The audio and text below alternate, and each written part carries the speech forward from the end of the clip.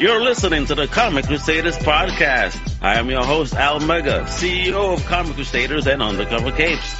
In this show, I'm sitting down with creators from all walks of life to talk about inspiration, process, the lessons they've learned, and a whole lot more.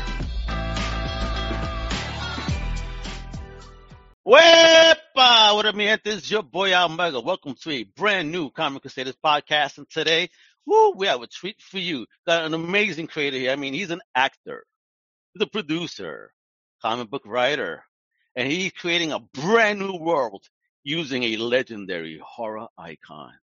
Let me introduce the legend in the making, Mr. Rich Davis. Wepa, what up, What's up, Al? Hey, What's man, up, good to see homie? you. How you doing? I'm doing well, man. I hope you are. I'm doing fantastic. Yeah. I can tell, man. You got the energy. I'm loving this already, man. Yeah, we got to do it. Come on, man. You're using a horror icon, man. This guy has created Cult of Dragon from Source Point Press, and he's doing other things with this. And we're all going to learn all about this today. Before we do all that, let's really back just a bit, a tad, if you will. Tell us a bit about yourself, Rich. Where you from originally, and what was your first love of fandom? Oh, wow. Those are great questions. Well, where I'm from is the easy one. I was born in a little town called Sparta, Tennessee. It's the dead middle of the state and the dead middle of nowhere. It's right between Knoxville and Nashville. Grew up there, a town of like 5,000 people. Had a heavy influence on writing, especially Cult of Dracula. Stephen King says if you want to do horror, write about what scares you. And then there's the old adage, write what you know. So my upbringing definitely influenced the aesthetic, that Southern Gothic appeal or feel to Cult of Dracula. So I'm very happy I grew up in that small town. Moved to Wilmington, North Carolina for college, lived there, decided I wanted to stay, didn't want to leave the beach. That's where I launched my acting career, and I owned a theater there for 10 years. Wait a minute. Look at this guy. He's doing all this. So, wow. What got you all interested even before you even got to those places? What was the spark that you said, I want to do things? Damn, you move places and opening theaters, becoming an actor. I've never been afraid to try something new, and I don't think anything's impossible. So, hey, what's up, ASAP Imagination? And very glad you heard about it. But yeah, man, so my life's been a lot of things, but it's never been boring. I graduated college, I had $200 in my pocket, and I said, you know what? I'm going to own a theater. People looked at me like I was insane, but I took that $200 and I worked out a deal with a guy who owned a bar, and he had a tiny little stage. And I essentially rented that stage from him 3 weekends a month to perform plays. And so after that, I saved our nickels and dimes, shook the couch cushions, and eventually bought our own theater and started producing our own shows there. In 10 years, I'm very proud to say that we produced well over 100 full-length theatrical productions, founded a film festival, and did 52 episodes of a live weekly sitcom. So what? man, like the actors would come in, they'd get there at 6. The writers would hand them the script. They'd read it. They'd run through it once, and then boom, there was an audience right in front of them. So that was exciting. Whoa. Crazy, bro. Yeah. So, your other question, my first love, first fandom love.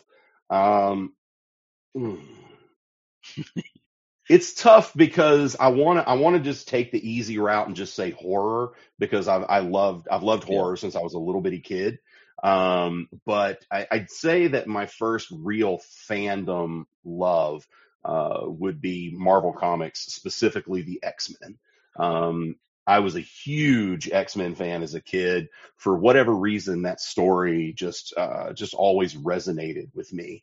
So and the Sentinels were just amazingly cool. These giant building-sized robots, man. I was like, how could a kid not love that, right? I mean, oh yeah. Well, I'm a robot fan. I started with Master Disease, so there we go, man. Yeah, and throw in a couple of kaiju, and we got ourselves a movie here, man.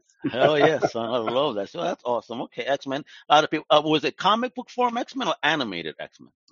It was comic books first. Well, actually, it was role playing game first. Role playing. When Oh shit! Wait a yeah, minute. It is the first person that ever said that's based on a role playing game. Hold up. What game and when? What was this? so it was that. Excuse me, got a little cough here. That Marvel, it was the Marvel superheroes role playing game. I have no idea who made it, but my friend down the street lived a couple houses down. His brother was a little bit older, and he was big into D and all that.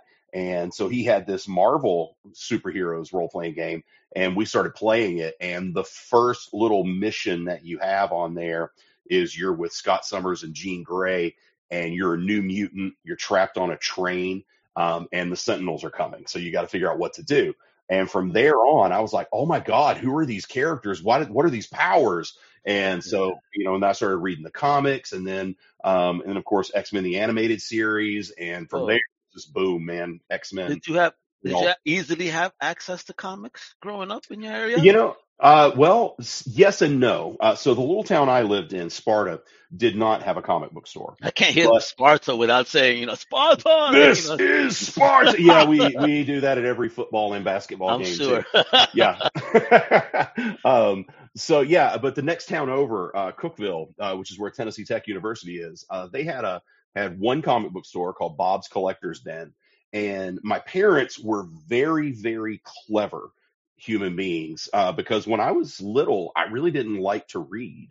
The only thing I wanted to do was play baseball and play video games, and I was pretty decent at both. Went to college on a baseball scholarship. Oh, So, word. Look at this guy. He was almost a baseball player. Major yeah, leaguer here. What's going on yeah. here? There was a time I thought I was going, and then I got to college, and I feel like, oh wow, these are what real baseball players are. And I was like, I'm not good enough to be here. But so yeah, so Bob's Collector's Den was in Cookeville, and so my mom and dad, they tricked me. There's like, okay, if you do well in school, or if you do well in your baseball game, whatever, we'll take you this weekend. We'll take you over to Bob's and let you buy comics.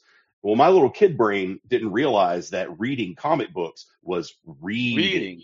Yeah, so I loved it. I ate it up, man. And I guess I came into it at the right time. Like right around the early to mid '90s. And so there were like a Mhm. million X-Men books out there, and they were all incredible to me. And so I Oh, started wow. reading that, and then I graduated to novels, and now, that made me into an avid reader. Not only comics, but I just love to read. I love to read the newspaper. It's just there's something about reading and processing those words that just resonates with me. So it's a passion, and all because my parents tricked me. Don't you love it? Parents' evil trickeries have Hmm. gave you a lifelong passion. All Absolutely, right. evil geniuses. Love it. Love it. Love it. Masterminds indeed. So Hmm. go okay, so you did a theater, you're saying. You did all Hmm. this stuff and whatnot now. So where does comic books come back into your life where you want to create something? Uh, Was that always the intention to be a comic though? no, Maybe a novel first? never really even No? imagined either. Honestly, I was very insecure about my writing, until a couple of years ago, and now I'm just insecure about it. I went from very insecure to insecure. I'm hoping to graduate to kinda insecure. So we're step by step, right? So I was pursuing a career, as an actor. I did tons of music videos and commercials, and living in Wilmington with the film studio there. I mean, I essentially put myself through college doing extra work and PA work, because Oh wow. it was, I mean, you could go and, you get work a day or two and make a couple $100, just standing around on a movie set, or you could go, wait tables. And I didn't want Yeah. to wait Movie tables. set, please. Yeah, Yeah. amen. So I did a ton of that, and then I graduated into, owning the theater. And in 2013, I wrote, a stage play called Dracula Reimagined, and I did it kind of on a dare, because I was having lunch with a buddy of mine who was also a director, and he was directing a stage play of Dracula, and he had a beautiful set, had a great cast, everything, but he hated the script. And he was saying, there's just no such thing as a good Dracula play, because the things that people found frightening in the Victorian era are not scary anymore because we've seen them done over and over again. We've seen Leslie Nielsen spoof them. It's Count Chocula is Wait, more visible are you than Count saying that Dracula. Leslie Nielsen is the reason Dracula has jumped over the shark? Probably, yeah. It was probably Mel Brooks and Leslie Nielsen that did it. And so I wrote the play because I told Rob, I was like, you know what? I'm going to write a good Dracula stage play. And he knew if I say I'm going to do something, it gets done. So I went and I wrote the play. We produced it on stage for an entire month in 2013. It was nominated for several North Carolina Theater Awards, won a What? few. Yeah, won a few of them. And Off a from dare, look at there, this. yeah, and I from love it. there, I decided I wanted to do a screenplay. Tony Todd was happened to be in the audience, saw it one day, and told me, he's like, Rich, you don't need to let this go. You need to do something with it. So I started thinking, okay, we'll do a Did you screenplay. know he was there I did in the not know event? he was going to be there, but I knew Ah, about 15 minutes in when you see this giant of a man come in and take up a theater like seat, and you're like, that's holy a shit. legend, bro. Yeah, man, I knew who that was, and he and I have become friends. Oh, that's And wonderful. Yeah, and so he's actually going to be involved in the film adaptation of Cult of Dracula. Um, Oh, what? so yeah, Oh, so we're gonna get we into that, folks. Look at this guy dropping these yeah, teasers. Woo-hoo-hoo. it's like, Yeah, where that's do you want to awesome go news. first, man? There's so many different avenues, Oh, and yeah, it all comes down to just not giving up on something that you want to do. It's like absolutely. I could have just written the stage play, and it could have gone for 3 weeks in North Carolina and then disappeared into ether. But I didn't. I stuck with it, and when we after the play, and I wanted to adapt it into a screenplay. We were looking at producing, like a $250,000 film, which is, basically a micro budget for making a movie. Hmm. Uh, and Unfortunately, my wife became ill with chronic kidney disease, and she Oh, I'm ultimately sorry. passed away in 2020. Oh my Um, gosh, my condolences. So sorry. thank you very much. So we had to derail the film idea, because it was didn't have the time, the resources, or the energy to put into making a movie while she was sick. So she didn't want me to let go of it, and she said, okay, I get it, maybe we don't do a film, because we understand how much that costs and how much time it takes, but why don't you try turning it into a comic book? And it had never occurred to me before, but writing a comic book script is very similar to writing a screenplay. So it was pretty easy for me to take what I'd already written and to convert it into the comic book format. And luckily, throughout my insane life, I have managed to meet a lot of really cool people from a lot of really cool industries. And Georges Genti does Buffy the Vampire Slayer, is doing Mandalorian right now for Mm. Marvel. Brilliant artist. And I just reached out to him and I was like, look, here's what I want to do. Can you guide me? And thankfully, he was very kind and generous with his time. And he ultimately introduced me to Henry Martinez, who was the artist on the first 3 issues of Cult of Dracula. Um, Being 2020 and everything it was, of course, COVID affected us, and Henry Yeah. had to drop out of the project. He got sick with COVID and couldn't continue. And so we picked up Puis Calzada, and he took it from issue 3 on through 6, and also came back and did the art on Rise of Dracula. And he'll be back. We're getting the band back together for Reign of Dracula, which will be out next year from Source Point Press. Oof. So, Oof. so Look at this yeah, guy. He does not yeah. stop. He does not Mm-mm. stop. All right, so start talking about this. So, keep us just some insight. What is Cult of Dracula before we get into that exciting news? Yeah, so Cult of Dracula is a reimagining of Bram Stoker's original tale set within a Manson family inspired cult. So took two of the things that have terrified me my entire life, vampires and Charles Manson, and mushed them together into this story. And it starts very small, very Toby Hooper, Southern Gothic, Texas Chainsaw Massacre. Small group. This documentary film crew, Abraham Van Helsing, Mina Murray, and Jonathan Harker. They show up at this compound to interview Robert Renfield. He's like the enigmatic leader of this cult called the Ordo Dracul. and Ooh, love the name. they are sworn to worship an ancient blood goddess. And so Renfield is kind of the Manson guy. He's the guy that's on TV. But we find out as we go through the story is the cult serves this ancient blood goddess. Vampires are real, and the story just unfolds from there. And so we get to go. We actually, what I wanted to do with it, long way of getting around to this point. What I wanted to do with the book is I wanted to expand vampire mythology. I wanted to add something to the way we interpret vampires. I did not want to just tell another story about a white Eastern European dude with a widow's peak and a tuxedo moving into Victorian London and buying up all the property. There's nothing I could do with that story. It's been told so many times and so well. I would just be taking from what others have created if I went that route.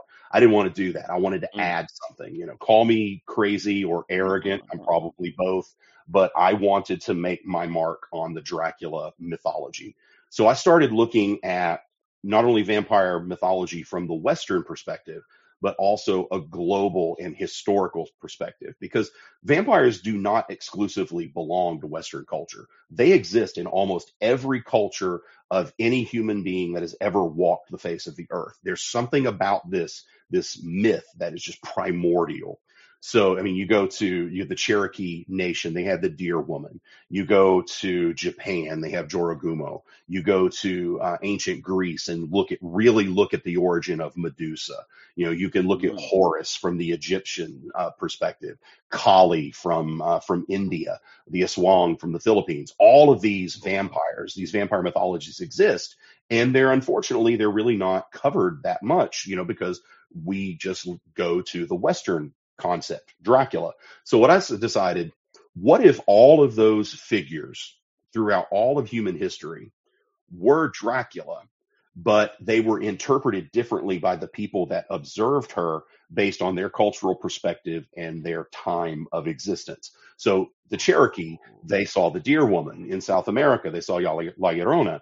So all of these myths could come together, and suddenly I had not only Bram Stoker's work to draw from, and not only the Western idea of vampires to draw from, but I could pull from any time and any place throughout human history and weave it into this tapestry. So by expanding that mythology, I think that I have offered something out there that could potentially add to the way Dracula is interpreted and the way we see that. Because I wanted to take all of the themes, everything Stoker wanted to say, it's all there. It's all in the book. The fear of the other, the criticism of hypocrisy towards sexuality. All of that is in the book. It's just packaged in a different way that expands the base of the myth. So it's been very successful. The comic was a top 50 best selling book of 2021. whoop, whoo, Yes, sir. I was beautiful. very proud of that. We were number 50, but hey, it still counts. Hey, to get Um, ranked like that still, yeah, first, man. your first project out. Why not? Yeah, I mean nobody in the world ever expected this book to blow up the way it did. I mean, myself included. I mean, I was convinced, I'm gonna sell 5 copies and my So mom's gonna how buy did you 3 even of them. find the publisher to come out with it, though? What was that process like for Whew. you? You want to He do goes, this ooh. for like another hour? No, yeah. So again, nothing in my life ever is a straight line. Okay, it's always this meandering, fun story. You're going on one mission. Oh, side quest. Oh, side quest, and then you're like, where was I going? So, so I started out. I heavily considered doing the Kickstarter route, but decided I wanted my book to be in comic book stores. There, for some reason, that was just a point of pride for me. So I started. I hired my artist, I hired my colorist, I hired my letterer, I hired cover artists, and I created issue 1 of my book.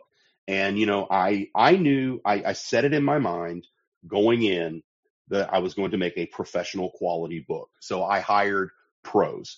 My artist, my letterer, my colorist. They had all worked and we're working in the comic book industry. So, I took and made a professional product. I paid to have it printed up, and ready to go in in a nice real format. And I took it to cons and I started going up to, the heads of different publishers, and I would ask them, it's like, hey, I understand you're busy. Can I buy you a cup of coffee? Can I talk to you while you're walking to your next panel? Whatever. And I was amazed to find out how welcoming and open-minded these people were. I mean, they didn't know me from Adam. I was just some dude wandering off the street. They had no reason to give me the time of Look at my day, comic. but they did, man. They sat down and I talked with them, and it took it was probably 2 years of hitting people up at different conventions and getting to know them. And so finally we got to the point where the book was finished, we were ready to go, and it took a lot of risk, because they could have all said no, and I'd just be stuck with all these copies and lost. But we got to a point in 2019 where we had four publishers. We had our choice of four publishers that we could have gone with, and they were all recognizable companies. And then 2020 happened, and all of a sudden it went from 4 to 3 to 2 to 1 to, oh fuck, we got nobody. So at that point we were going to go the Kickstarter route. And literally the day we started setting up the Kickstarter, I got an email from Second Sight Publishing. They were a brand new company. They'd never done anything. Cult of Dracula was literally their first book. And so, but they wanted to publish it. And so I canceled the Kickstarter, went over to Second Sight, and sold so many copies with the first issue that they could not afford to print issue 2. What? So yeah, I mean, that book came out and sold like 15,000 copies. It was a book from nobody had ever heard of me, a publisher nobody had ever heard of. And there's just no reason to buy this book, but they did. And so, Second Sight, no fault of their own. They did everything they could. But again, new company, first book, they didn't have the infrastructure set up. They were not prepared to handle this. They were expecting maybe this guy sells 5 copies and his mom buys 3 of them, but we come in with all this, and so Second Sight was very kind, and they connected me to SourcePoint Press. And SourcePoint took it from there. They reissued issue 1, and then they went out and, of course, published all the rest, and then my next book as well. So here we are. It was a really wild experience, as is everything in my life for some reason. Well, but it makes it interesting, doesn't it? Mm-hmm. And you definitely learn a lot. My life. Oh yeah. I mean, you learn about, the ins and outs of the comic industry, and, it's amazing.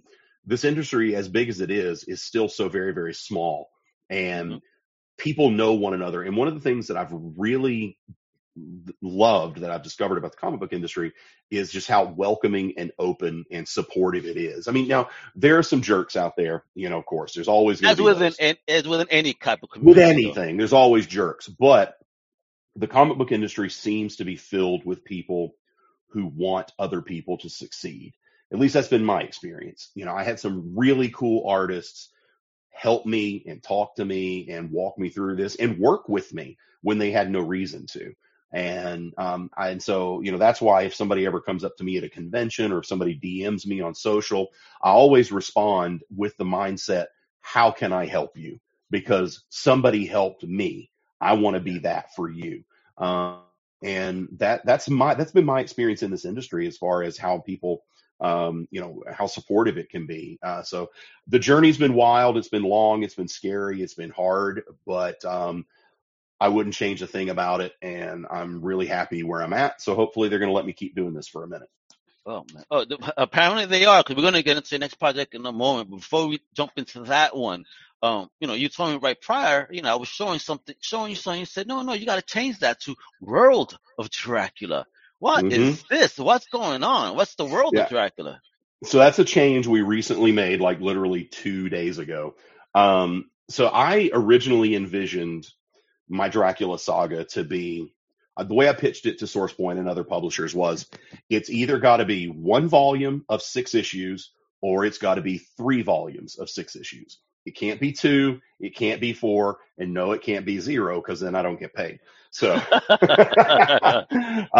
but as I wrote it and I started creating these characters, and as we expanded the mythology to include Dracula from different cultures, I started thinking, well, maybe there could be more than three. And so I started thinking about how I might do that and how we might. So we're going to pull in essentially each one of those Dracula from different cultures are going to get their own one shot. So we'll get to tell a story about the Deer Woman. We'll tell a story about Vlad the Impaler. We'll tell a story about Medusa. And so that could be a very cool ongoing thing. And then we decided that wasn't good enough to expand it. So in Rise of Dracula issue 3, I introduce Victor Frankenstein. And Oh, at damn. the yeah, so at the time I thought, okay, this is going to be a cool little side plot, and Victor will be dead at the end, and nothing will matter. It doesn't matter. But then I started thinking, wow, I really like what I'm doing with Victor here. It made him, he's kind of he's an atomic scientist, nuclear physicist, essentially, that's been captured by the Ordo or excuse me, the Templars, and they're making him work on a project that we don't fully understand yet.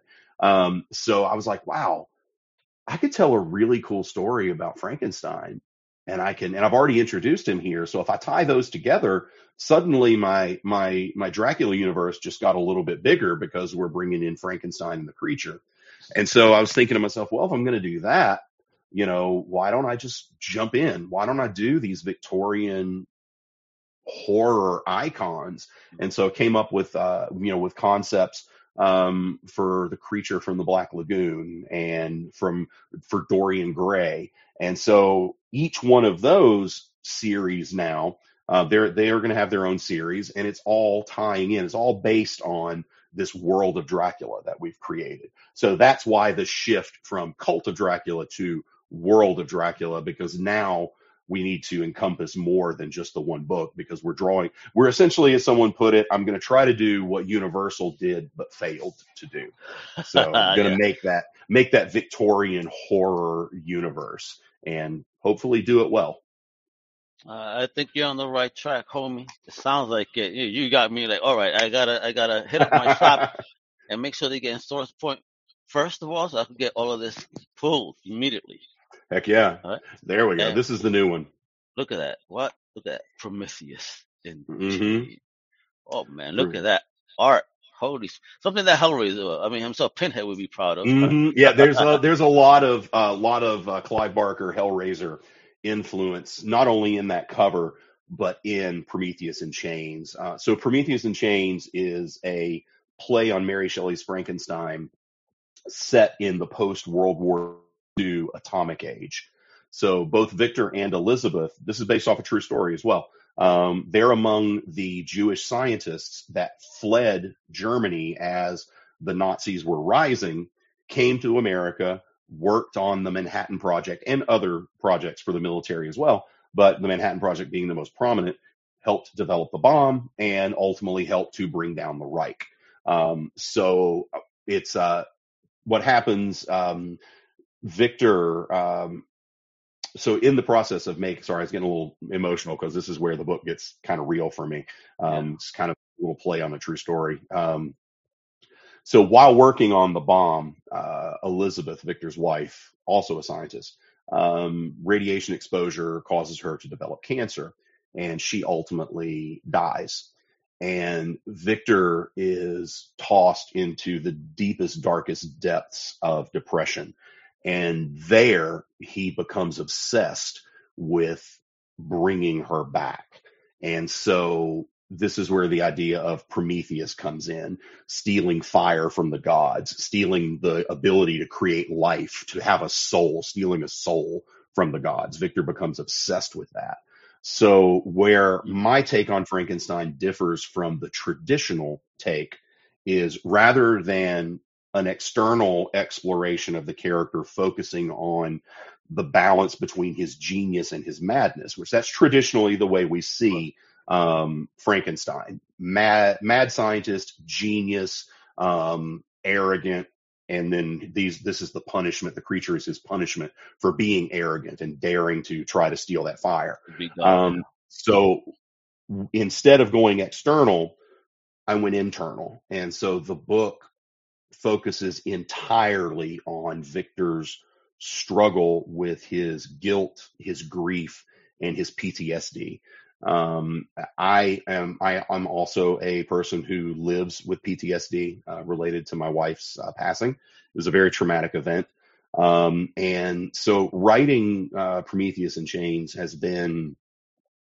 it's been very difficult. Without hyperbole, it's been hell. Yeah. I have literally, when I'm writing this book, I have finished scenes and turned around and vomited into a trash can next to my desk because it's that emotionally taxing. My therapist is making a lot of money off me because I'm writing this book. It's been interesting. But it's also been cathartic. As I'm writing this book, I'm confronting these things. I'm staring that demon right in the eyes, and I'm hoping that other people who read it, I mean, it's not like it's not an after school special. It's not it's not one of those. It's not that episode of Saved by the Bell where Jesse gets addicted to pain pills. It's just. But I'm hoping, because there are a lot of people out there, men especially, who suffer from mental illness, from depression, from PTSD. And as men, we're often taught to bottle that up, be tough. Yeah. You can't feel that. Men don't have feeling. Boys don't cry. Well, fuck that, man. We do. We do. We suffer. Feel. Yeah, We bro, do.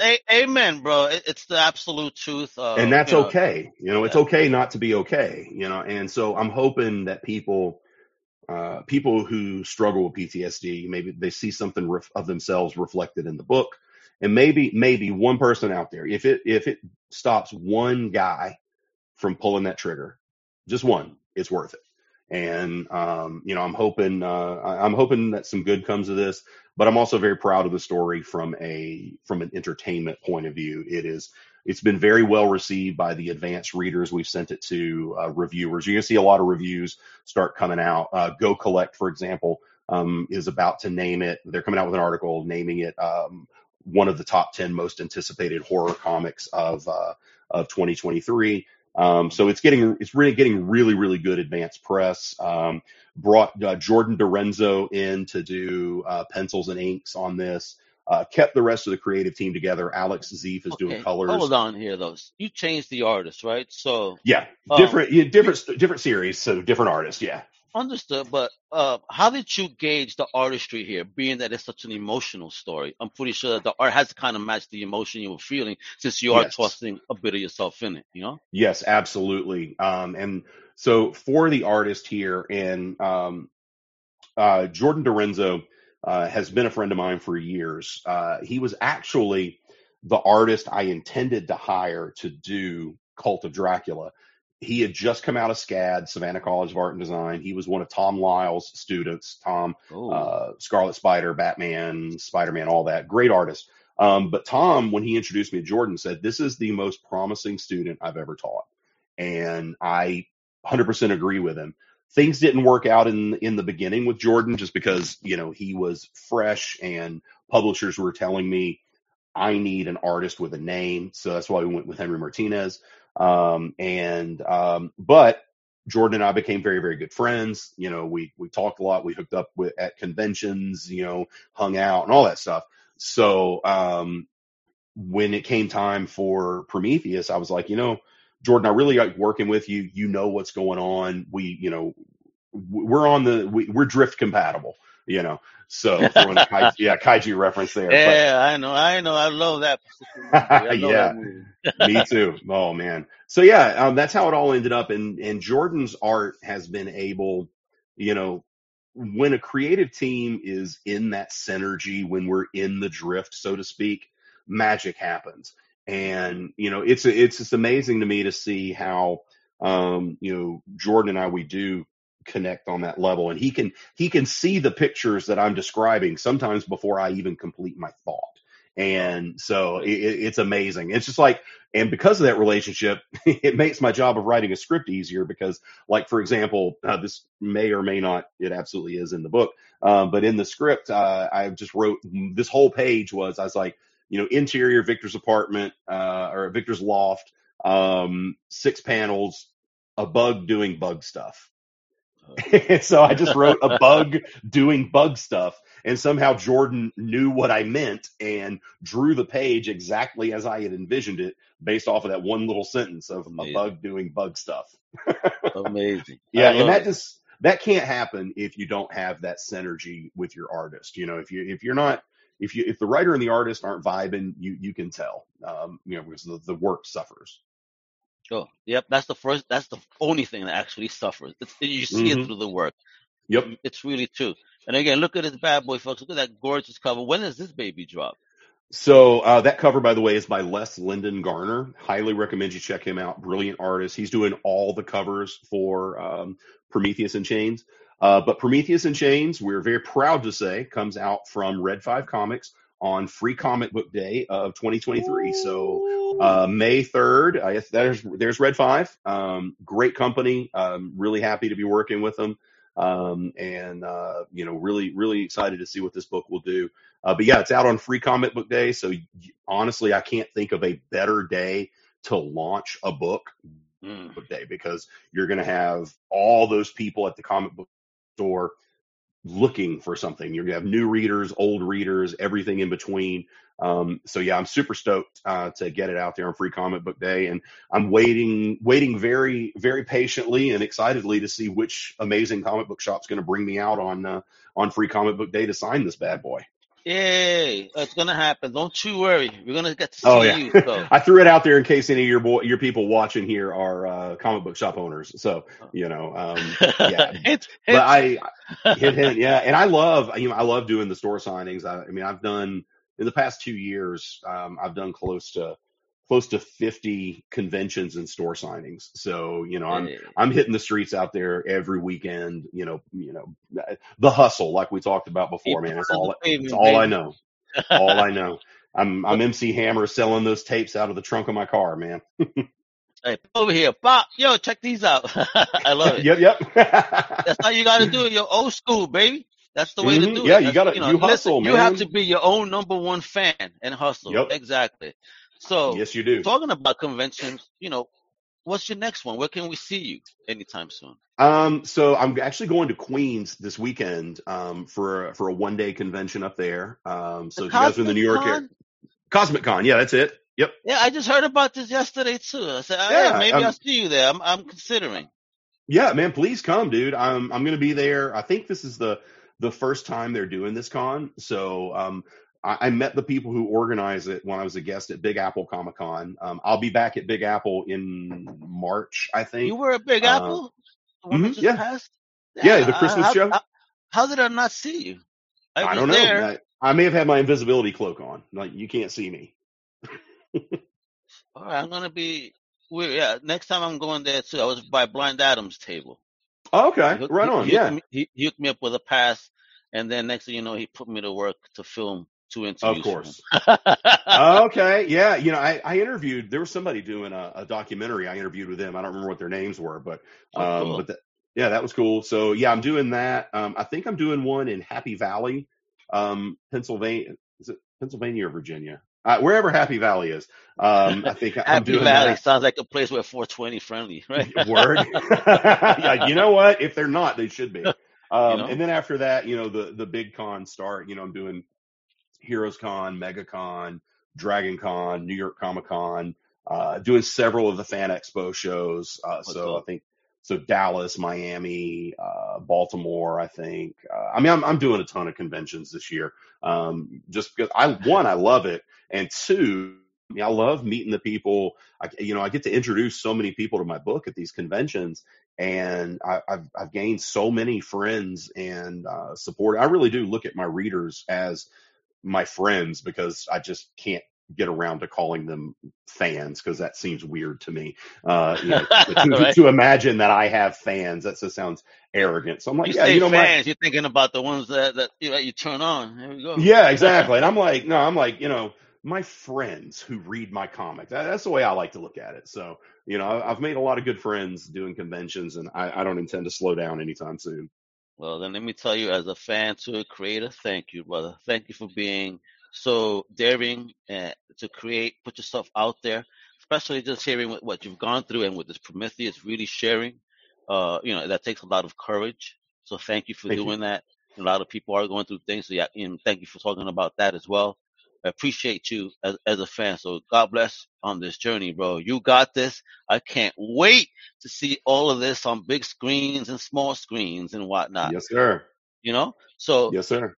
so what's popping with them screens? Though? I mean, for real, with the All cause, right. what's going on here, man? Because I So want to see this. yeah, actually, you know what's going? You're the first podcast that I've done since we closed the deal. So I guess you're kind of breaking this news in the podcast Woo! world. Breaking news, So people. Wepa. just a couple days ago, we finalized the deal with BR Films to develop Cult of Dracula into a 90-minute feature film, and they have sent it into immediate development, which is fantastic. The book was optioned by Sure Pictures literally the day issue one dropped. What? Yeah, that we signed the option, and Whoa. and so because advanced sales were so good and the reviews were great, and just lightning in a bottle. So Sure Pictures, they did their thing and facilitated the deal with BR Films, and now we are in development right now. We have letters of intent coming from some actors that are very recognizable names. Tony Todd, I can say, is there's a mutual interest between us in him being involved in the project. Oh, That's just a please. fancy way of saying he's on board as long as we can come up with the money. Of Um, course. you know, and so yeah, it's going to be really cool. I'm really not going to have a lot of involvement with the development of the film, because that's just the way it works. You hand it off Of to the course. production team. I will be, a creative consultant. I will have final say on the creative aspects, and I'll be in the writer's room, but I will not be the writer of the Good. script. I won't be the showrunner or whatever. So, but BR Films, the company I chose to work with. I think they're fantastic. They've got several movies out on streaming services. Dope Boy Magic is probably their biggest movie. Okay. It's on, I think that one's on Peacock. Then they've got Monogamish, which was also on Peacock. They've done Hallmark movies, things like that. But they're a very good, hungry film company with some really cool, hungry people working for them. And so, yeah, I had choices on who I wanted to work with, and I chose them. And I think I'm anticipating it being a very good decision. I cannot wait. This is amazing, man. Look at that. So from something that started as a play Hmm. about to hit a big screen one Yep. day. So this is a I mean, yeah, beautiful it's going thing, to be. bro. I'm excited. I mean, really am. And, speaking with BR, the things that we're talking about, and really and truly the thing that made my decision for me was when we were talking and we were talking about special effects, because we are dealing with vampires and, there's got to be blood, there's got to be gore, there's going to be special effects. And, we were talking, I was like, look, I would really love to go practical special effects. Oh, Like, please. Oh, yes. thank you. And, Hallelujah. and they were on board. They were in the same way. And before I even got it out of my mouth, because I was actually thinking, I was like, I want to do practical special effects, and so that probably means we're going to have to cut the special effects scenes down because of the budget. And Marquand, who is he's the executive producer at BR Films, look, I got you. We've got this guy. They did a film, I think it's called The Last Call, which is also a horror movie, and special effects guy, and we started talking to him, and we just clicked. We were talking about the same things, Tom Savini and all that, those horror Yeah, movie man. cowboy stuff, and so Yeah, that's yeah. the direction we're going to go. And in order to do that, BR Films, what they're going to have to do very carefully is be judicious about when we use the special effects. Because again, it's a film; it's going to be very expensive. So hopefully that means that when we use the blood and gore, it's going to be very effective in the film. An impactful moment. Because again, Yes. that's the thing I don't like about the modern horror. It's just a gore fest, a gore It's gore party. porn. Yeah, it's So gore it's porn. like, yeah, it's not fun. Nothing, you just start laughing and all this. There's no impact and depth. Yep. You know what I Yep. mean? But I will give credit to Megan. I don't know if you saw Megan. I have Well not. It's done. on my list. I Well can't wait. done, bro. Yes.